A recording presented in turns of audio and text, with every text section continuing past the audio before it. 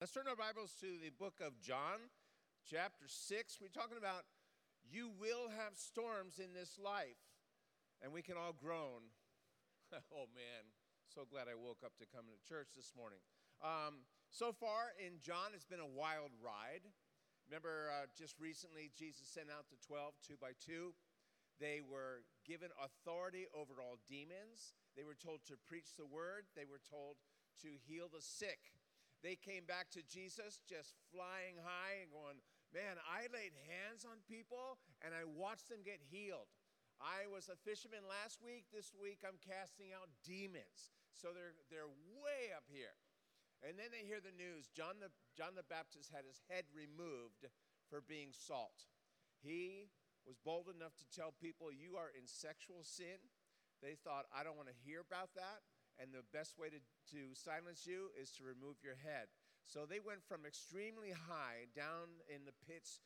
Now they're like in Egypt, feeling a darkness you could feel. Remember, the ninth plague was 3 days of darkness that you could feel. And it's at this point Jesus said, guys, let's take a vacation. He said, look, there's a deserted place over by Bethsaida on the east side of the Jordan. We'll just go over there and have some hang time, just you and me. And they get there, and they're interrupted by at least, there's 5,000 men, we believe. On top of that, there were women and children. So imagine going on a vacation with Jesus to a deserted place, and there's maybe 15,000 people waiting for you. 15,000 needy people. And you go, man, this is not what I signed up for. And so that's when Jesus fed the 5,000 men with the loaves and the fish. And after that miracle, they're going, wow, what next? Well, actually, there's going to be a storm next. And so that's where we pick it up in John chapter 6. And you turn there. Without my other mic, I need a third hand. But it's not going to work. Okay, John chapter 6, reading from the New King James, beginning in verse 15. Therefore, when Jesus perceived, now he's dismissing the guys go across the sea. When he perceived that they were about to come and take him by force to make him king, he departed again to the mountain by himself alone. You see, some people come to Jesus with an agenda. They think, Jesus, you'd fit into my life really great in a political way. Or I've carved out this area of my life where I can have you fit in. And Jesus said, no, I don't fit in. I take over. I'm the King of Kings and the Lord of Lords. So here they are trying to take him. He will be king someday. But they're trying to do this on their own time, their own agenda, and he would have none of it. So then we pick it up in the next verse. Now, when evening came, his disciples went down to the sea, got into the boat, and went over the sea toward Capernaum. So they're heading west. It was already dark. Jesus had not come to them. Then the sea arose because a great wind was blowing. So when they had rowed about 3 or 4 miles, have you ever rowed that far? That's a long ways. After 3 or 4 miles, they saw Jesus walking on the sea and drawing near to the boat. They were afraid. But he said to them, I love this. It is I. Don't be afraid. Then they willingly received him into the boat, and immediately the boat was at land where they were going. Let's do this. Let's contrast Scripture with Scripture. Now I'm going to turn to Matthew chapter 14 and read a different account of the same thing. So we just read John's account. He leaves out a lot of things. In Matthew, we're picking it up in Matthew 14, beginning 22. Immediately Jesus made his disciples get into the boat and go before him to the other side while he sent the multitude away. So now we see a missing ingredient. Jesus commands them to go into the water to get into the storm. And when he had sent the multitudes away, he went up on the mountain by himself to pray. Now when evening came, he was alone there. it's just interesting about Jesus. He's very comfortable in front of thousands and thousands of people, and now he's very comfortable just him and his Father. Just a guy who's very comfortable in his own skin, if you will. And he was alone there. But the boat was now in the middle of the sea, tossed by the waves, and the wind was contrary. Now, in the fourth watch of the night, that's 3 o'clock to 6 o'clock in the morning. In the fourth watch of the night, Jesus went to them walking on the sea. And when the disciples saw him walking on the sea, they were troubled, saying, "It's a ghost." I don't know if you had any Casper the Friendly Ghost fans out there. I think that's just, I wish I had a video of this. It would have been hysterical. Jesus walking on the sea, and then these guys are just freaking out. It's a ghost. And they cried out for fear. But immediately Jesus spoke to them, saying, "Be of good cheer, it's I. Don't be afraid." And Peter answered him and said, "Lord," now this is a huge part of the sermon, "Lord, if it's you, command me to come to you on the water." So he said, "Come." And when Peter had come down from the boat, he walked on the water to go to Jesus. But when he saw that the wind was boisterous, he was afraid. And beginning to sink, he cried out, "Lord, save me." And immediately Jesus stretched out his hand and caught him. And he said to him, now this part troubles me, "O ye of little faith, why did you doubt?" I think I would have doubted seriously. And when they got into the boat, the wind ceased. Then those who were in the boat came, notice this, and worshiped Jesus, saying, "Truly, you are the Son of God." Guys, if there was ever a time to take notes, this is one of those sermons. I've done this before several times, but I realized studying this past week, I've forgotten more than I've remembered. And this is one, you will go through storms. Maybe you're not in one today. Give it a week or two, you'll have one. And you'll want to know what to do in that storm. So let's pray. Lord, I pray you help us focus, that we would present to you a heart of devotion and a mind, a soul, a spirit that's so willing to receive. Thank you, you're with us in our storms. Speak to us now, Lord. I pray you'd comfort your people. You'd challenge us. And you'd give us wisdom on what you're doing in our lives this morning. In Jesus' name, amen. All right, so storms are a given. You're going to have storms. Jesus said, "In this world you will have tribulation, but be of good cheer. I've overcome the world." Storms are a given. My attitude in the storm is not so much a given. If I'm an example of faith, if I'm an ambassador, if I'm a model to others of this is how you trust God in the storm. Now, 4 things that John leaves out of his account. We saw some of them in Matthew. So Matthew's gospel has Matthew and Mark, they both thought that they saw ghosts, all right? Matthew talks about Peter walking on the water. We're going to talk about that. And then Matthew concludes with worship, where Mark concludes with something completely different. Mark ends by talking about how the hearts of the disciples were hardened. The same word can mean dull or numb. And as I'm studying that, I'm going, Lord, I don't want to present to you a heart that's numb. I mean, I want to give you something you can work with. I don't want to be hardened or dull or numb. So I don't want that part. So here's our outline. First thing, obedience can lead you into a storm. You might go, whoa, what did I do wrong? You might have done something right. You might be doing something right by obeying the Lord, because the scenario, again, Jesus had just finished feeding the 5,000. And from reading Matthew's account, he tells them, you go over to the other side. So they're following instructions. And that's what got him involved in the storm. He says, go over. And then you go, so what then? If you're the disciples, you go, go there, and then I'll tell you what's next. So if I'm this guy that really wants to plot and plan and needs everything super organized, I'm going to struggle in faith because he's not all that. Sometimes it's very impromptu. Sometimes it's like right now they're going, oh, so what then? What do we do when we get there?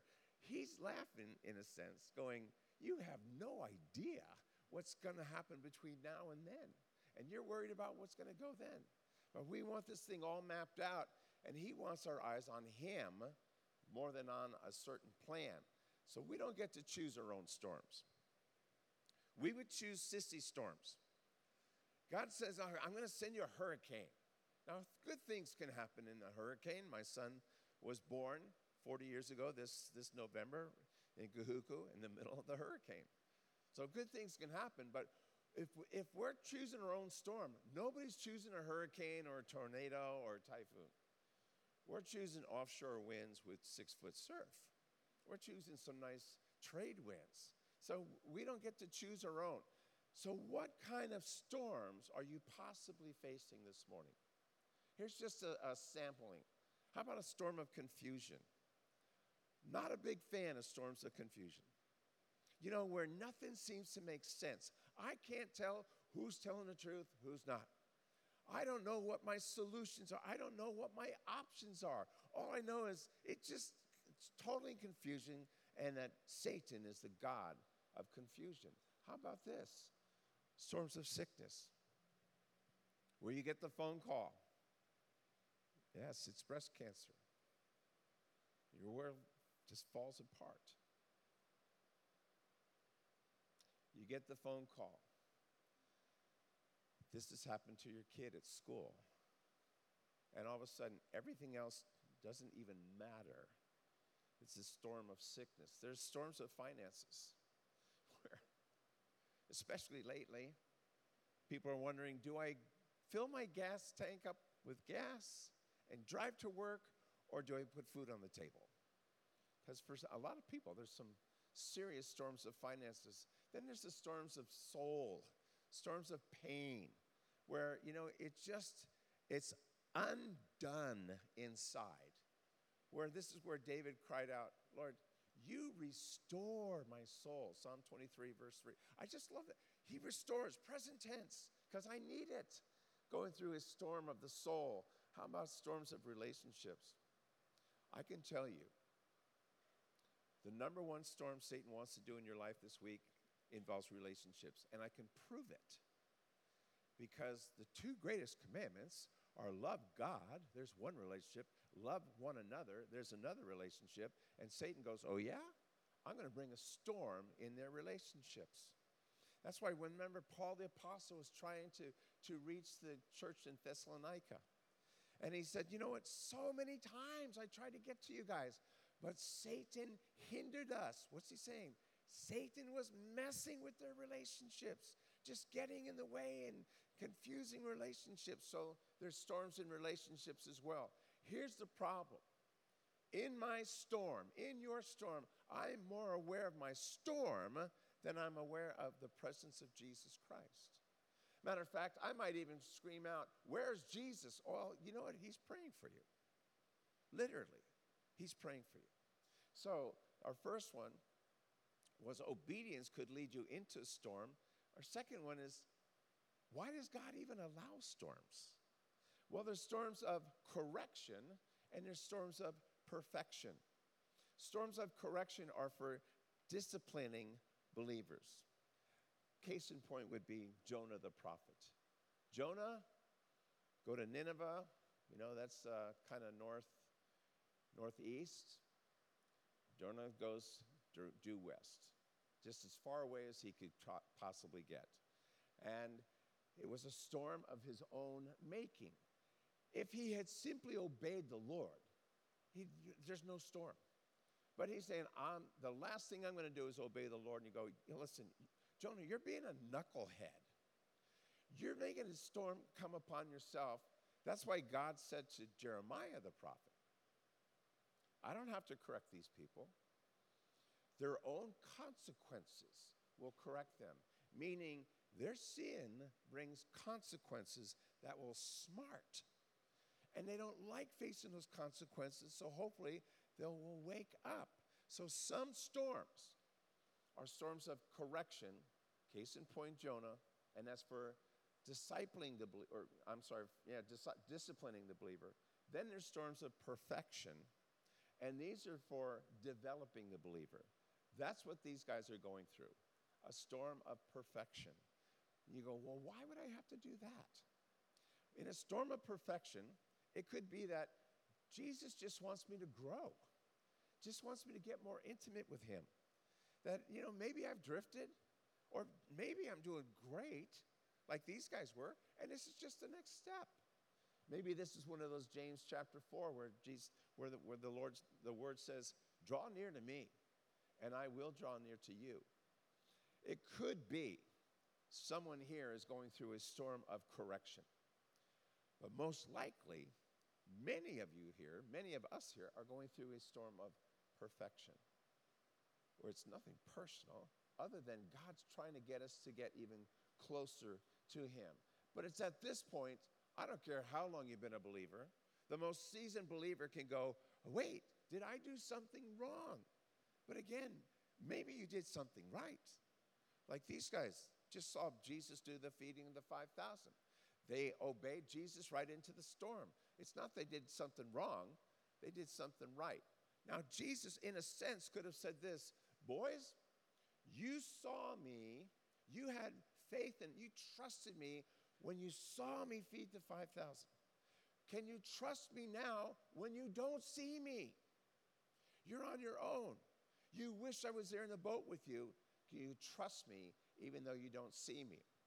Now, faith is often developed in a storm.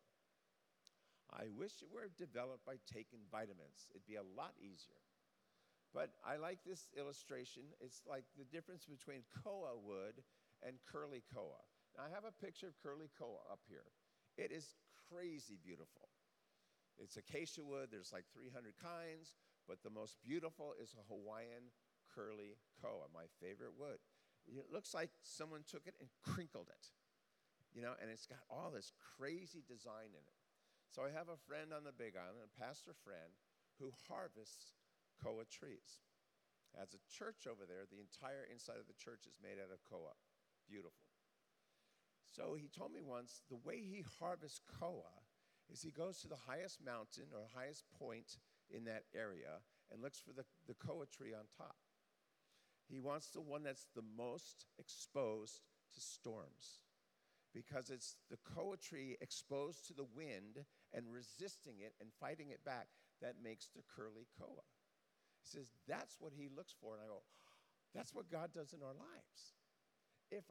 It's when I'm exposed to the wind. It's when I'm exposed to that storm and I do it right in God's name. He's developing this curly koa inside. By the way, if you have wood that looks like that, you need to tithe 10% to the church office this week, man. That's beautiful stuff. So faith says, I'm going to do what God says, even though a storm's headed my way. That's what faith says. Faith says, though he slay me, yet I will trust him. That's Job chapter 13.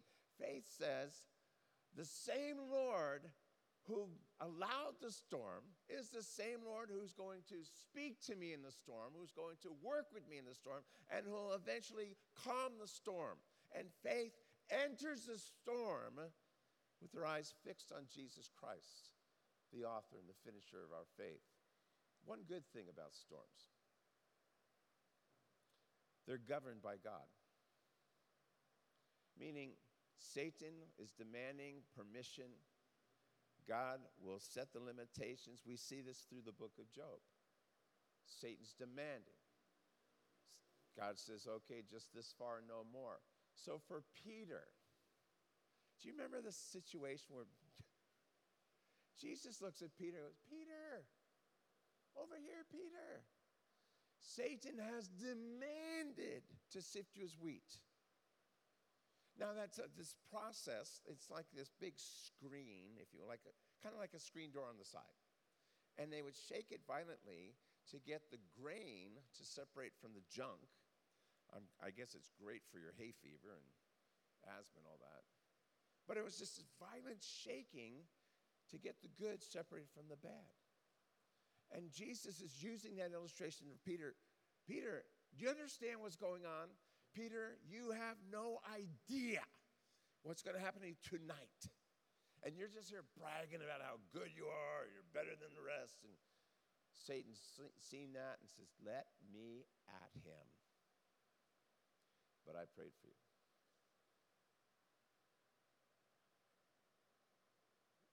You're going to allow that, Lord? Yeah. I prayed for you, that your faith should not fail.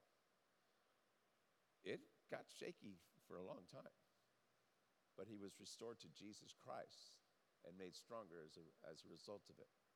So now Jesus sees you in your storm, all right? If you're picturing this, he's up on the mountaintop, and he sees his boys out there. They are struggling. It's interesting, he let them struggle for a while. It's not like, oh no, one second of a storm, and he runs out there. He goes, no, he let them struggle. Now, my dad, being a dad, had to let his kids struggle for a while. You have to understand, I was talking to somebody recently, and my dad was like this super jock, and letters, when you get the letters in high school, he had tons of football and baseball and basketball, and didn't give me one gene, okay?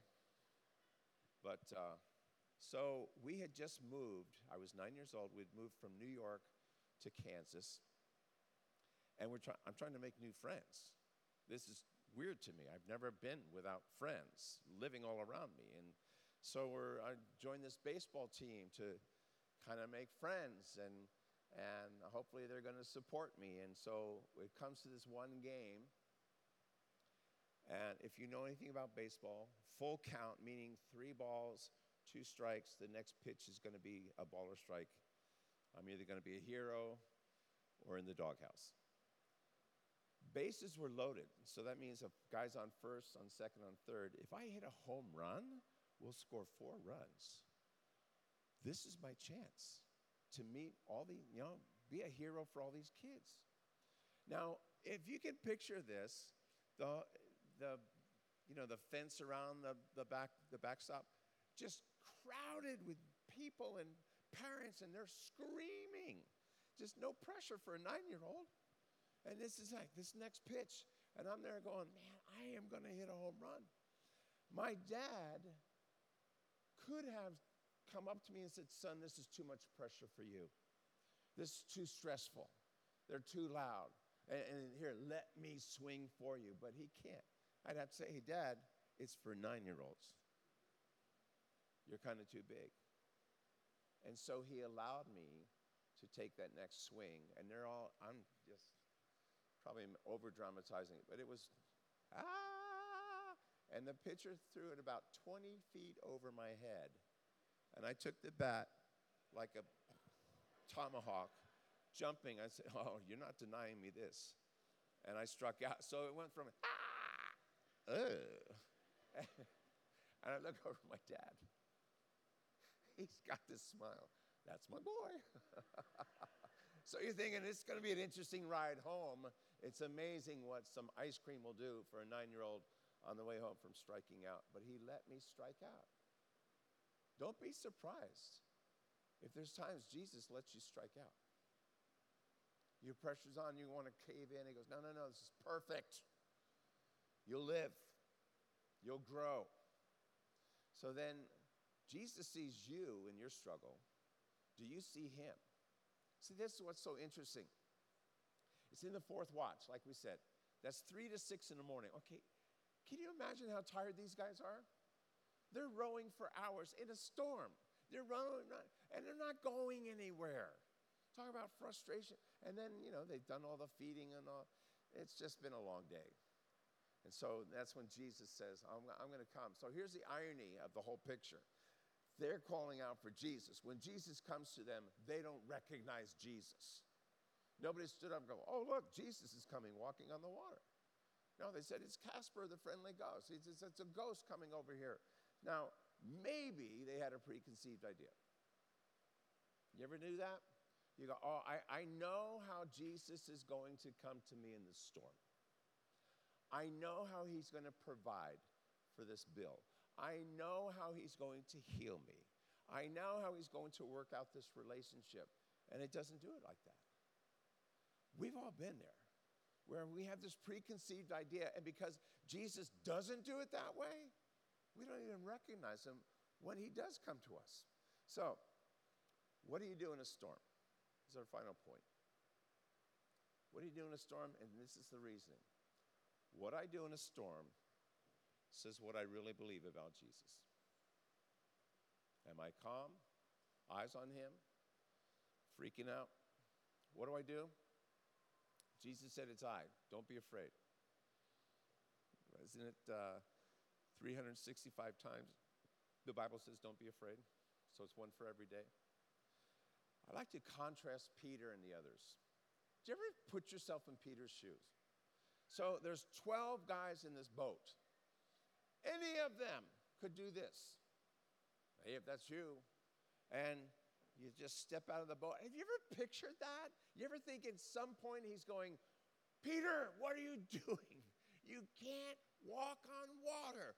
People don't do things like that. You're going to embarrass yourself. Do you ever think he's like halfway there, going, am I actually going to do this? My son used to live in Vegas. And one day he goes, hey, I found a jump for me and you. We used to jump off the rock and stuff. And he goes, it's at Hoover Dam. But it's not, you don't jump off of Hoover Dam. That's suicide. But if you're on the dam and you go towards the right, it goes down a bunch. It's a pretty high jump. And so we go to this place. And the first thing I do is throw off my slippers into the water, take about 9 minutes to go down. And the water looks strange when you're up there. It's just, this is high. And I just remember, he goes in, and I stood there, am I really going to do this? I mean, this is crazy. So I did it, sprained my tailbone for a year, but what a rush. Me and my son bonding, hurting like all, but bonding. Here's Peter. What, are you really going to do this? I mean, I could get this far and then go, just joke. Are you really going to do this? And he steps out. Now, Peter has a testimony. The other 11, watch. Which one am I? Which one are you? Do you ever notice there's times that God wants us to move and there's just a window of time? It's just now, or you're going to talk about an opportunity you missed. It's just a window of time. Peter, this won't be here tomorrow. You've never faced it before. It's a window. It's now, or you blow it. So he goes in and he does it. But I love what he does first. So back to Matthew's account.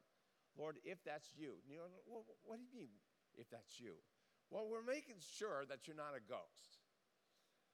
But I want it to be you and not me. If it's me, if I just want to look cool in front of the other guys, if I want to do some moonwalking on the ocean, you know, and just like show off, or especially if there's girls watching, I want to watch, you know, if it's you, because I get in the way.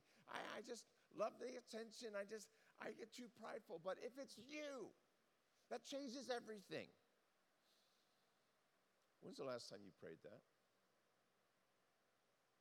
Not on walking on water, but maybe what's your version? Do you ever say, Lord, if that's you, want me to share the gospel?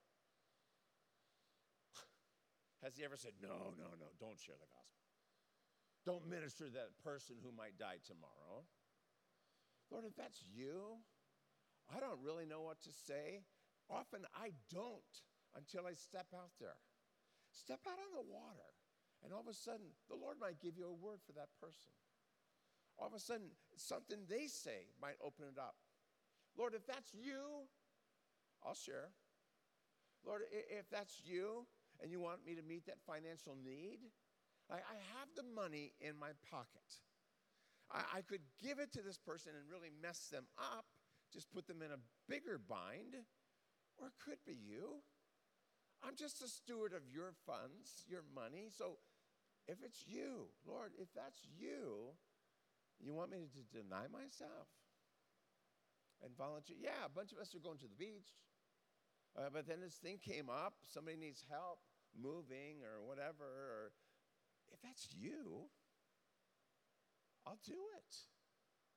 Because it'll be such a great testimony someday. I might bless you and please you. If that's you, calling me to a time of prayer and fasting.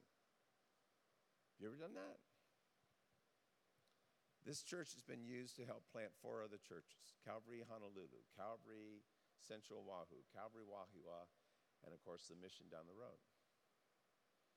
They were all at one time, not at the same time, but pastors on the staff. Really great.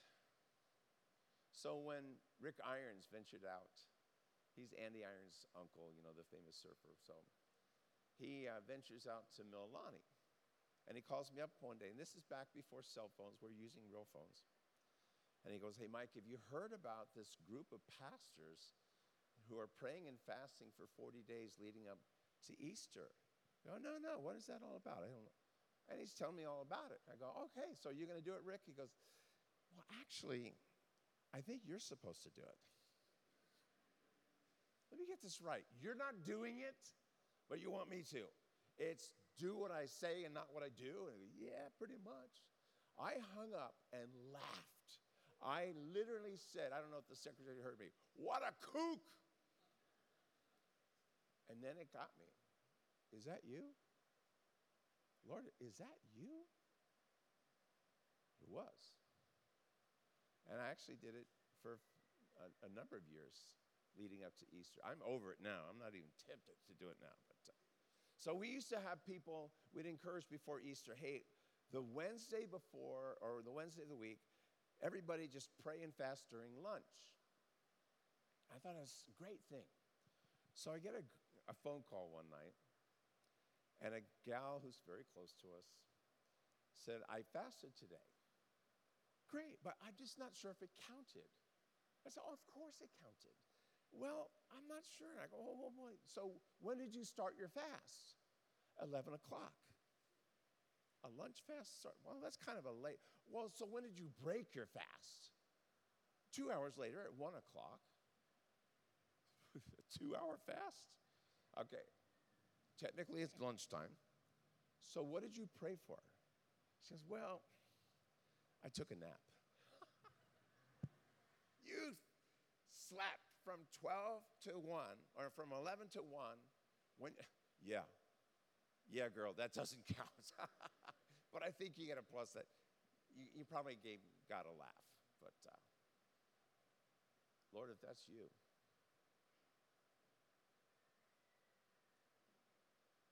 don't you think this week he's going to put something in your path? It might be him, it might not. It might be something you could say, Lord, if that's you, I'll share with that person. I'll try to meet that need. I'll go out. If that's you, that's what Peter did. Well, Jesus even helps us in our failures. So when Peter falls, okay, the obvious thing is he looks at the circumstances, not at Jesus. The Bible says fixing our eyes on Jesus, the author and finisher of our faith, in Hebrews 12. And so he looked at the circumstances, starts to sink. Jesus grabs him. Jesus grabs him, gets him into the boat. Well, what about the other 11? I mean, the story's not complete without going back to the 11 who are watching this whole thing. I think, this is crazy. Well, in Matthew, it says they worshiped Jesus at that point. Meaning, they said, we know, because only God gets worshiped, right? When an angel gets worshiped in the Bible, they get up, I'm just like you. Worship God. So this is a way to prove that Jesus is God. He was worshiped, and he accepted it. And so here they're worshiping him. But in Mark's account, it says they were greatly amazed in themselves beyond measure and marveled like, what? what did I just see? I want the instant replay.